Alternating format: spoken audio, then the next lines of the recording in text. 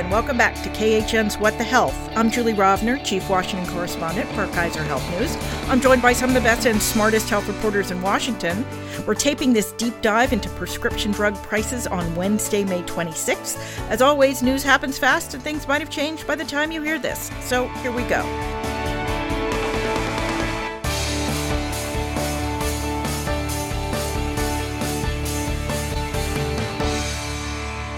Today we are joined via video conference by Anna Edney of Bloomberg News. Hello. Sarah Carlin-Smith, The Pink Sheet. Hi, Julie. And Joanne Cannon of Politico. Hey, everyone. We're going to switch things up this week and concentrate on a single issue, prescription drug prices. This is the latest in our single topic series. If you've missed them, we've done specials explaining Medicare, Medicaid, and the Affordable Care Act, among other topics.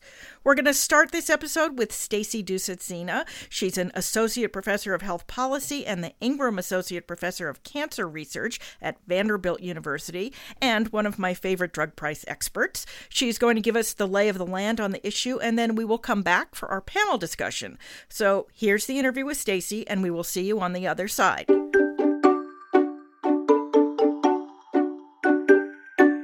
All right, Stacy, thank you so much for joining us. I am thrilled to be here. So, as we have pointed out on the podcast many times, prescription drugs do not represent the biggest portion of healthcare spending. Hospital care does, followed by physician services. Yet, when the public is asked about health costs or even health issues in general, the price of prescription drugs is always at or near the top of their concerns.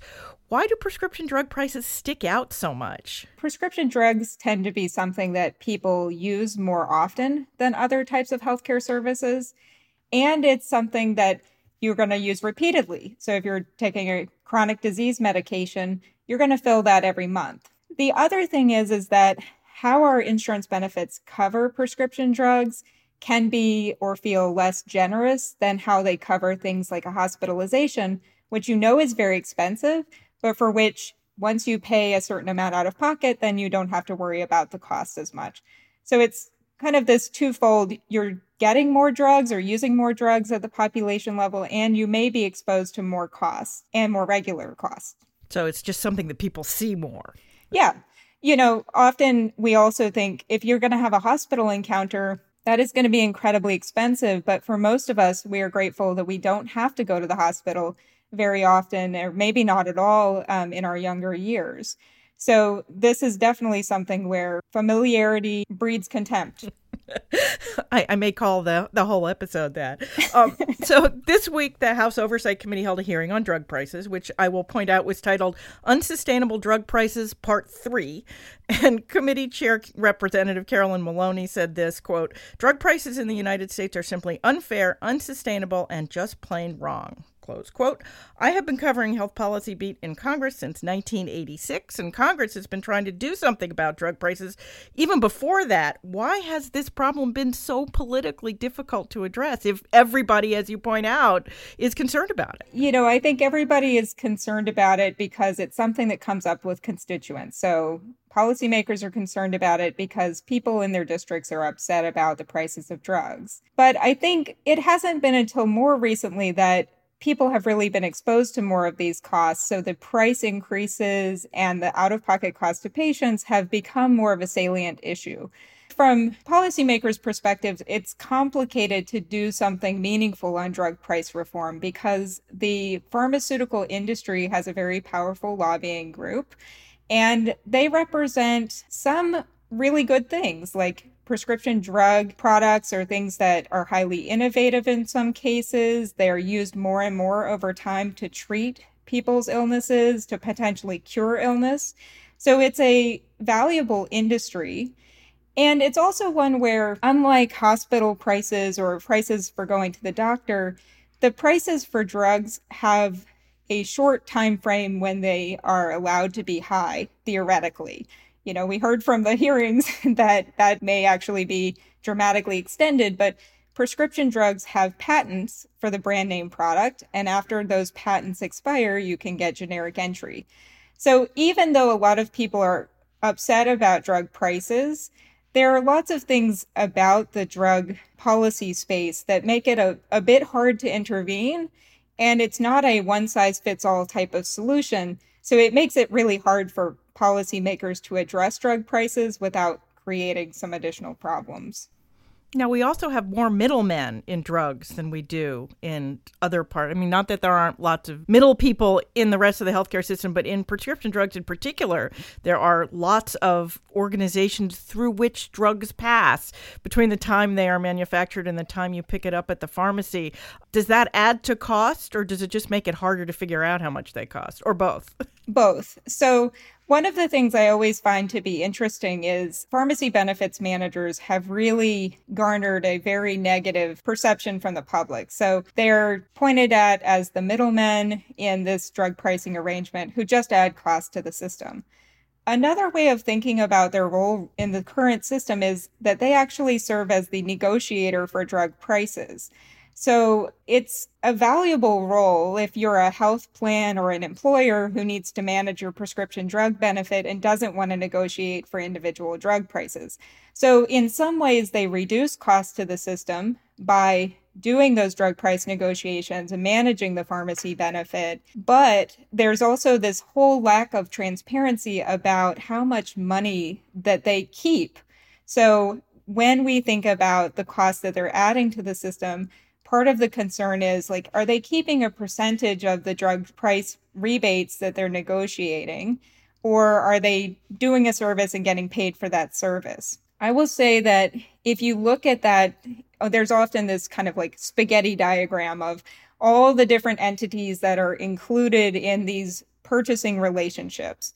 The pharmacy makes purchases from wholesalers. The physician's office can be making purchases, the hospital, the PBM, the health plan, and then the drug manufacturers and the patients. And so, like, all of these transactions are kind of occurring in silos, and everybody's trying to make money off of the transaction. So, like, everyone in the system is wanting to get a piece of that transaction. Pharmacy benefits managers are just one more entity in the system who's trying to get a piece of the pie.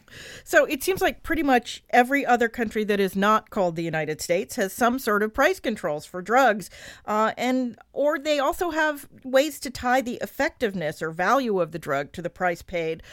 Why don't we do what the rest of the world does? That's a very good question. So I remember starting my PhD program in pharmaceutical science and pharmaceutical outcomes research. And the first time I heard this, like that we don't do anything to manage the price or recommend lower cost drugs over higher cost drugs, I was flabbergasted. I was like, wait, we don't, what? Like, why wouldn't you do that? Again, it's complicated, but other countries do have kind of a more consolidated single payer type of system. Not everyone, but many countries are dealing with like one budget or a government purchase of prescription drugs. And so they're thinking about how to spend the shared dollars in the most effective way. And to do that, they decide, like, here's a threshold for how much we're willing to pay for new treatment. So you actually need to be better than another treatment, or at least as good as. And then the price is set based on the value you bring. So if you have a really important and helpful drug or a new drug for a condition that had no options and it really works, you get more money for that. In the US, instead, we have a patchwork of coverage. And so we don't really have the leverage with a single payer, individual payer within our system to do those negotiations. So we kind of need to do this on a larger scale. And, it takes a lot of work. And it's not a super popular idea with the industry for sure, because it would mean that we would be spending less on drugs that have lower value, of which there are many.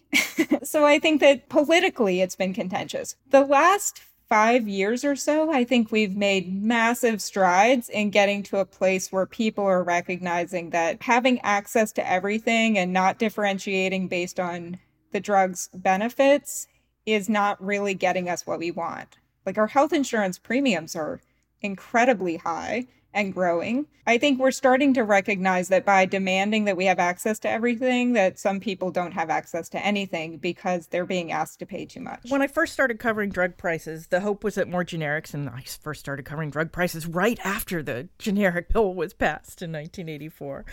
The hope was that generics would bring down the prices of drugs in general, but it hasn't really worked that way. What happened? It has worked really well for some more common diseases. If you looked at things like cardiovascular disease and what we spend on statins, for example, generic entry there has saved us a lot of money because the price of the generics is very, very inexpensive relative to the brand, and a ton of people are taking those drugs. Now, the complicating factor, it's kind of two things. One is for some of the most expensive drugs, we haven't really had prices come down enough to make the treatments inexpensive.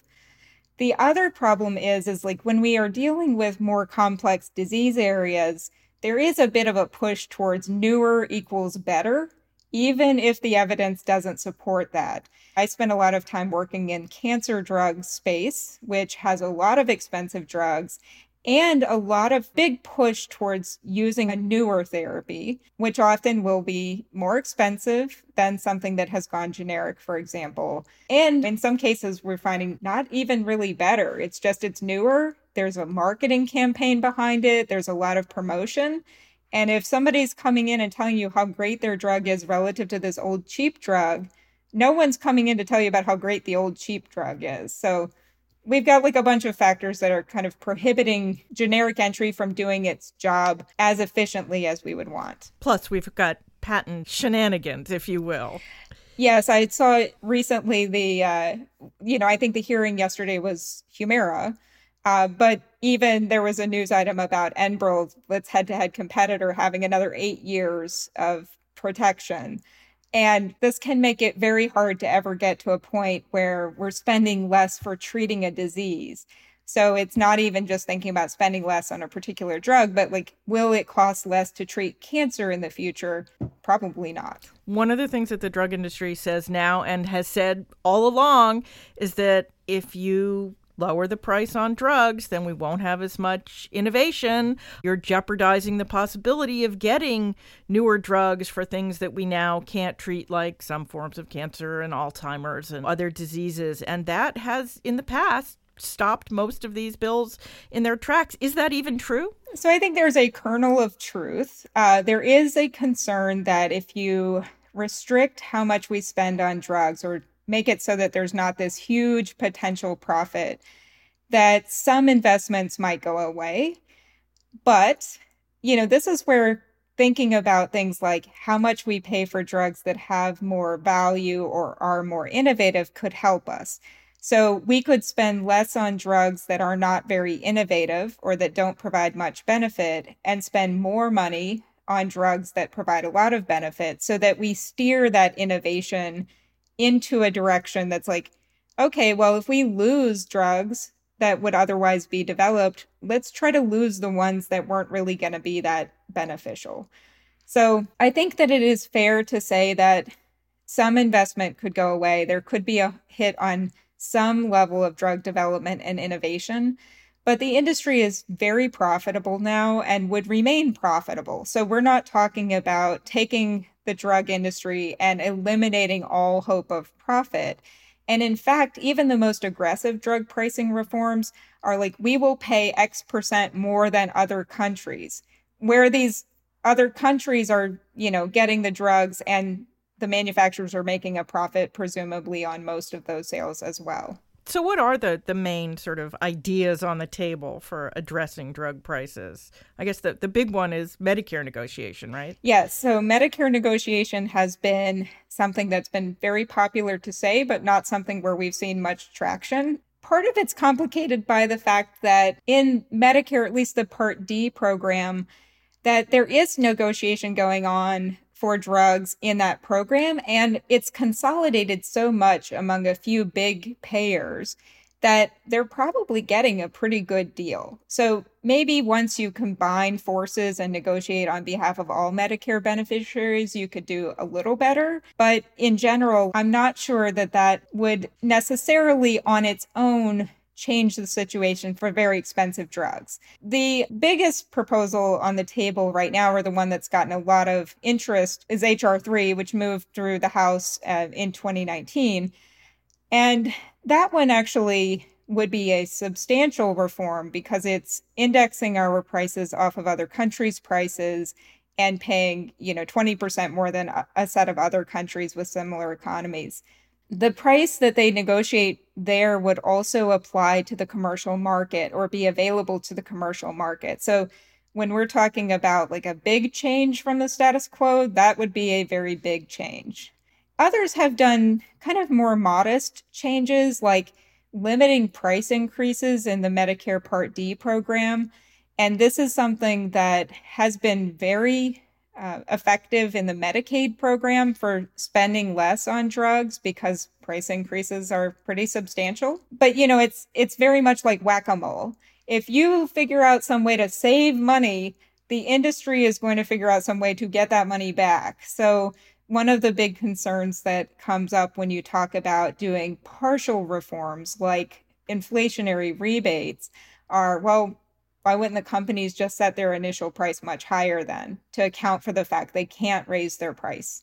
So you kind of have to do these things with an eye towards, if you really want to achieve savings, how would you respond if you were a profit-motivated industry to keep your money and then try to fix all of those things at one time? And that's sort of what's behind a lot of this abusive preventing generic competition, right? There's all these ways they've managed to get around their patent expirations, and Congress has been trying to address that. And even that, which seems to be not that hard, has proven to be politically difficult. Yes, it's unbelievable some of the gaming that you can see. So like if you just followed the history of a drug that's really expensive and you look at all of the different things that are coming into play to maintain profits and market share, it's a lot. And it's pretty fascinating. I sort of feel like this is the investigative journalism type of piece of the things that I love in this is like, oh, okay, I can see where your product, you're trying to push market share, or you've pulled your drug off the market when you launched slightly different updated version of it. So everybody switches. You have a product hop and now everybody uses your new product. So then no one is taking the brand that has the generic coming into the market. So you can't just switch people over. It's fascinating, but also disturbing when you're a person who would like to see maybe spending come down a bit. Are you at all optimistic is there a breaking point here where drug companies just aren't going to be able to continue to do this? I am optimistic for a couple of things. So one is thinking about reform that is aimed at modifying what patients pay. So a couple of proposals have focused on modifying the Medicare Part D benefit to make drugs more affordable for Medicare beneficiaries. And the biggest component of that I think is patient and consumer friendly is capping out-of-pocket spending on the Part D benefit. I think when the House and the Senate had drug pricing bills in 2019, the details of how they were thinking about redesigning the Medicare Part D program were shockingly similar. So it's like, oh, this needs to happen. There are many problems within that benefit that, based on the way they're thinking about reforming it, could help consumers, but could also put more pressure on drug companies and plans to manage the drug spending in a way that hopefully reduces spending. So yeah, I can tell you when it passed in 2003 and they decided that after you hit the catastrophic threshold, you'd have to pay 5% of the rest of your drug costs for the rest of the year. It did not occur to lawmakers that 5% of a really expensive drug could be thousands and thousands of dollars. Yeah, absolutely. So I think the reality of drug prices and how many complex drugs are offered on Medicare Part D, whereas previously they were offered under the medical benefit and had many more cost protections for patients. Like the reality of that is people can't afford to take their very expensive drugs. And so we end up with Medicare beneficiaries who are just priced out with no real options. And then the lack of a cap is just, we have a cap on out-of-pocket spending for everybody else in other health insurance plans. It just doesn't include Medicare beneficiaries' Part D spending. It actually doesn't include A and B either. But... Right. Not on traditional, but on Medicare Advantage, you can get an out-of-pocket limit, but gets A and B only, which, it's like, well, that's very helpful unless you need an orally administered drug covered by Part D, and then it's not so helpful. So I guess if I'm optimistic about anything, it's those parts of reform could move forward. I think the inflation rebates could also potentially move forward, but it would be really great to see some meaningful price reform and some that also tries to loop in those individuals in the private market because their costs are also very high. Well, we will see, and we will definitely be back in touch. Stacey Ducicina, thank you so much. Thank you. Okay, we are back with our panel for this week, Sarah Karlin Smith, Anna Edney, and Joanne Kennan. So Stacey laid out a couple of the proposals on the legislative agenda, allowing Medicare to negotiate drug prices and doing something about very high out-of-pocket cost in Medicare's outpatient drug program, Part D. What are some of the other ideas that are floating around Capitol Hill that could help bring down drug prices? So one of the more slightly bipartisan ideas, at least among some people, is capping the amount drug companies can raise their prices year over year. So having what some people call inflation penalties. The question with these proposals is, does it just cause companies to kind of set their prices higher at launch rather than necessarily to lower prices overall? Another popular idea is to tweak Medicare Part D to at least make it more affordable for some patients. So capping out-of-pocket costs in that program is pretty popular. One of the ones that I've sort of found interesting that maybe doesn't still get talked about a ton, but I think there's bipartisan interest in it, and I think there's still interest to do something on it. It is in one of the bills, and this is to eliminate something called spread pricing. And one of my Bloomberg colleagues, Bob Langreth, has done a lot of work on that.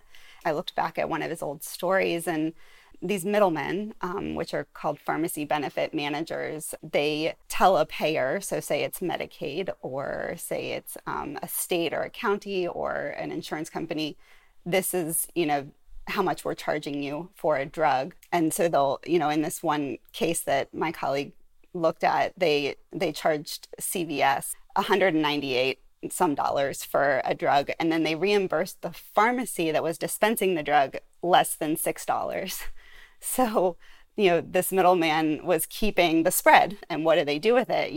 That's millions of dollars, that all these places are paying for no one's sure exactly what, lining the pockets of the middlemen. They're supposed to be saving money. So I was saying, in theory, the pharmacy benefit managers are negotiating better prices. That's what they were created to do. Right. Yeah, exactly. But in their system, they set up these rebates, and who keeps all of what? It's really confusing and very hard to follow and figure out. And it is a place that the drug makers have pointed to as the problem, which I don't want this to look like I'm saying that's the problem, because drug makers have their own issues as well, and the price of drugs could come down. But I just think it's kind of an interesting little corner of the drug pricing debate.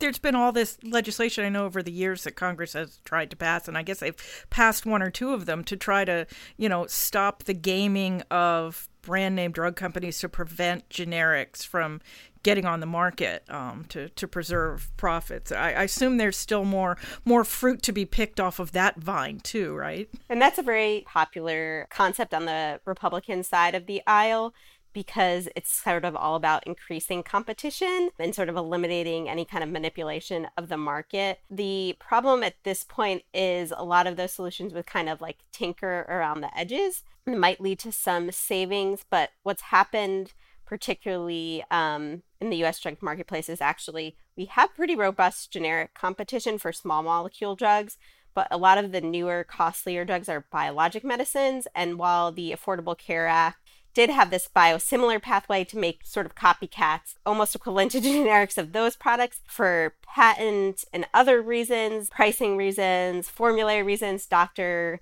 trust in these medicines, there just hasn't been a lot of uptake. So it's going to be a lot harder, I think, for those sorts of competition mechanisms to make a difference, as that's not really where we're seeing like the big costs to our system right now. What about things like, I know there's been a lot of talk about reference prices, about sort of attaching somehow to price-controlled prices in other countries, because it seems like every other country except the United States has price controls for prescription drugs. I thought Stacey made a good point in her interview when she was describing H.R. 3, which is the House Democrats' big drug pricing bill, because a lot of people have been talking about that as a Medicare negotiation bill.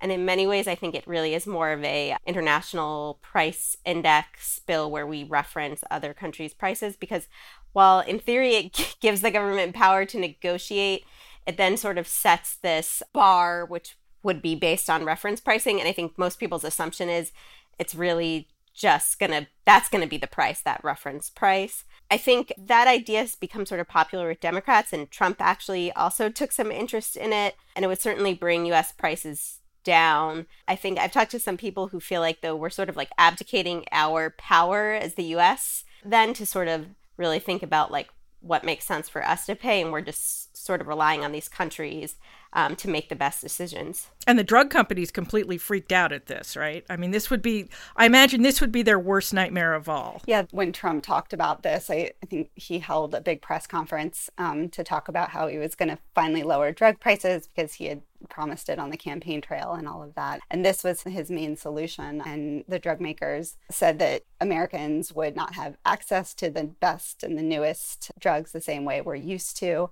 which Stacey also touched on as well. Maybe that's changing. Maybe there's a realization that, affordability versus the newest thing is a conversation that needs to be had.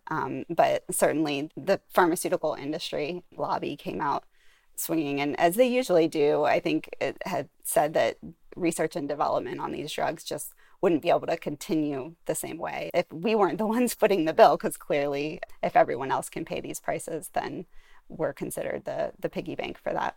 So obviously the drug industry is pretty politically powerful right now because, among other things, successful COVID vaccines, notwithstanding those were mostly paid for by the federal government. Yet, as I mentioned at the top, drug prices are the health issue that seems to resonate most with the public, including Republicans and Democrats. Who prevails when this immovable object meets this unstoppable force? Democrats and Republicans don't agree on anything in healthcare. And it's been about 5 or 6 years now that this is not just an agreement, but a top issue. In many polls, the top issue. I think the first time I saw that was back in April of 2015. I may be off a little bit, but it's not new. So on one hand, you'd say, oh my goodness, Democrats and Republicans are agreement on this. We better do something. On the other hand, it has been 5 or 6 years and not much has been done. So it becomes a little bit background noise rather than a priority. And if you think about all the other problems in the country right now, President Biden's proposed budget is going to come out. We're taping on Wednesday this week, and the budget is going to come out on Friday, just in time to ruin everybody's last hours before Memorial Day weekend. And, we think there'll be something in there vaguely about drug pricing, but we don't think that there's really going to be a robust, detailed, and somebody else may have heard something today that I was not writing about this today. Something may have developed that I'm unaware of. But, I think we're going to see sort of placeholdery, vaguish language. And it doesn't mean that nothing is going to happen. I do still think there's imperative to do something bipartisan. I mean, because they are at each other's throats on everything, and to take home that achievement. But I also don't think there's just a lot of oxygen right now. I mean, there's the infrastructure battle, there's getting out of the pandemic, there's, questions about China, there's a million competing demands. And I think this has become something that politicians have to check the box, but they're sort of checking it in invisible ink. I don't think zero happens, but I don't think at the end of the day we're going to see, revolutionary change. It just seems odd that something that is so popular and that so many Republicans and Democrats say is a top priority just keeps not getting done. As I mentioned, I've been covering this since the late 1980s. This has been an issue, and Congress has done practically nothing. I mean, little tiny things. And even those, they had to move mountains to get done. And as Anna and Sarah just said, it's a different landscape too. I mean, we are in an era of, new complicated biologics, and some of them have a tremendous potential. And some of them, frankly, give you 6 extra weeks of life as a cancer patient. And they're, press releases about prolonged survival, and it's just a lot of money for a few weeks.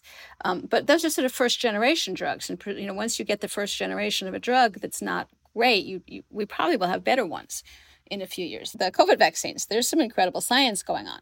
What used to be an expensive drug is like chump change compared to what now is an expensive drug. I mean, CAR-T which isn't strictly a drug, it's a drug in a process, but it's $1 million a person.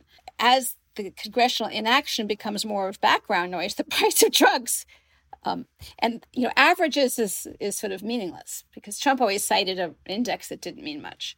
Well, I think that it's been an issue for so long, and it's become so popular with the public to talk about lowering drug prices that each party wants to own it, and that's become a problem too. We saw that a little bit last time around when suddenly these bipartisan deals just sort of fell apart because Trump would have won that victory, right? Republicans would have owned whatever happened. And I think that there's a lot of nuance to that. I mean, Republicans and Democrats don't necessarily agree on the same ways to do everything, and there's still a lot of negotiating to do, but it's really tough when you have slim majorities or when you've got a House led by one party and a Senate by another, which was last time around, that everybody wants credit. They don't want the party, necessarily that they're not in to get any credit for it. In other words, they would rather do nothing than let the other party get credit. They want to get reelected. I mean, that's sort of the definition of Washington now, right?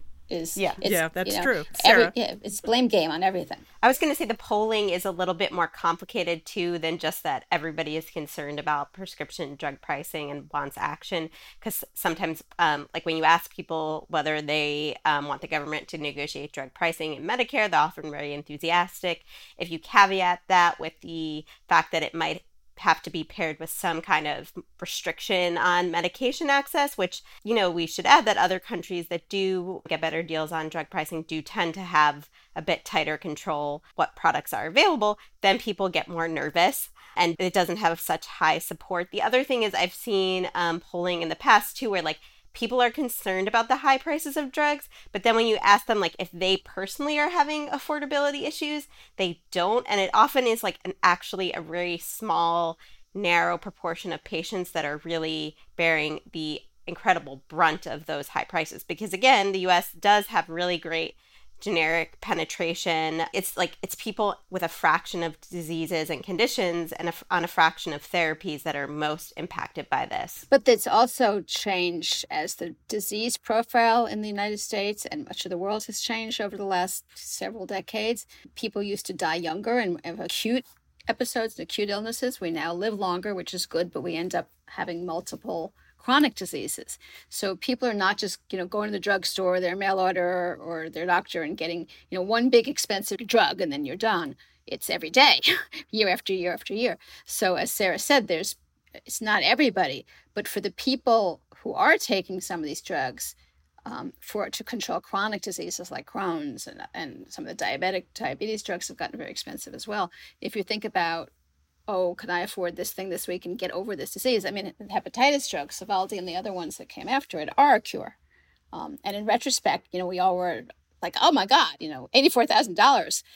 That seems like nothing now. And that was a cure. You took that for, I think it was 12 weeks. And maybe there's a version that's 8 now and you're done. You're cured. It's really an amazing drug.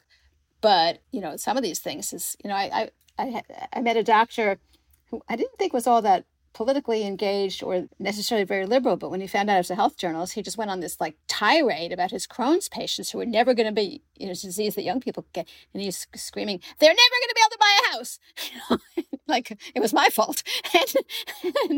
And I think for those people, this is really urgent. So obviously, Washington is kind of stuck, as we've all pointed out. Are there things that the states can do? I mean, the states can't do anything about patent law and, make it easier to get generics. But there seem to be a lot of states that, given the fact that Washington is stuck, they're trying to do things. Yeah, there's certainly been a lot of state action over the past few years, and it comes from all sides. So the drug industry has pushed a lot of laws targeting the PBMs, the middlemen Anna talked about. So sometimes those bills may have an impact on what patients pay, but they don't necessarily tackle the underlying costs of the drugs. Other states, a handful of states, New York, Colorado, have looked into creating these drug affordability boards where at least for a small fraction of medicines, they would try to better control the prices. A few states have been working with the federal government to try to enact drug importation policies to import cheaper drugs from Canada. Again, there's a lot of policy questions about how well that would really work in practice in terms of the money it would save industries. And can we just point out, which I point out every time this comes up, that Canada doesn't have enough drugs to supply the United States? Right. Canada is a very small geographically, obviously, huge country. Population-wise, fraction of the U.S. So a lot of the things the states are working on, I think, again, may have some impact around the edges. The drug industry certainly goes crazy and files lawsuits against all of them. They always find a hook to try and at least stall them, if not stop them.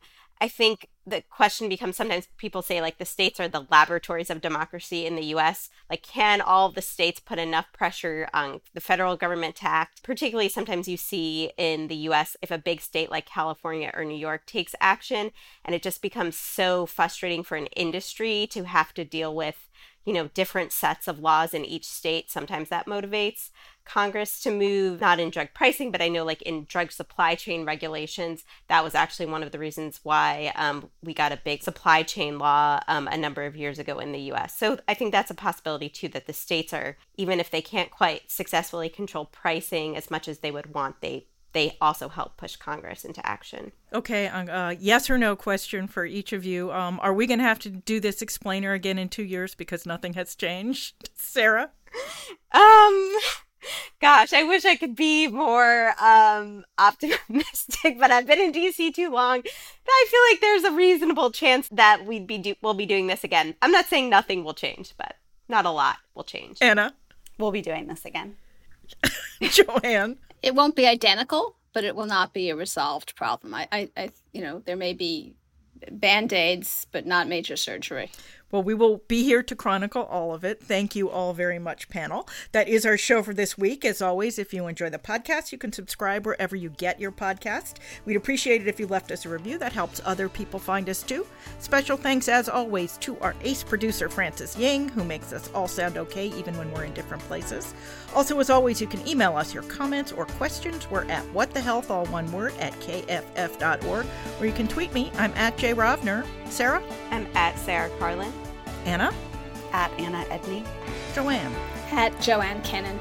We will be back in your feed next week. In the meantime, be healthy.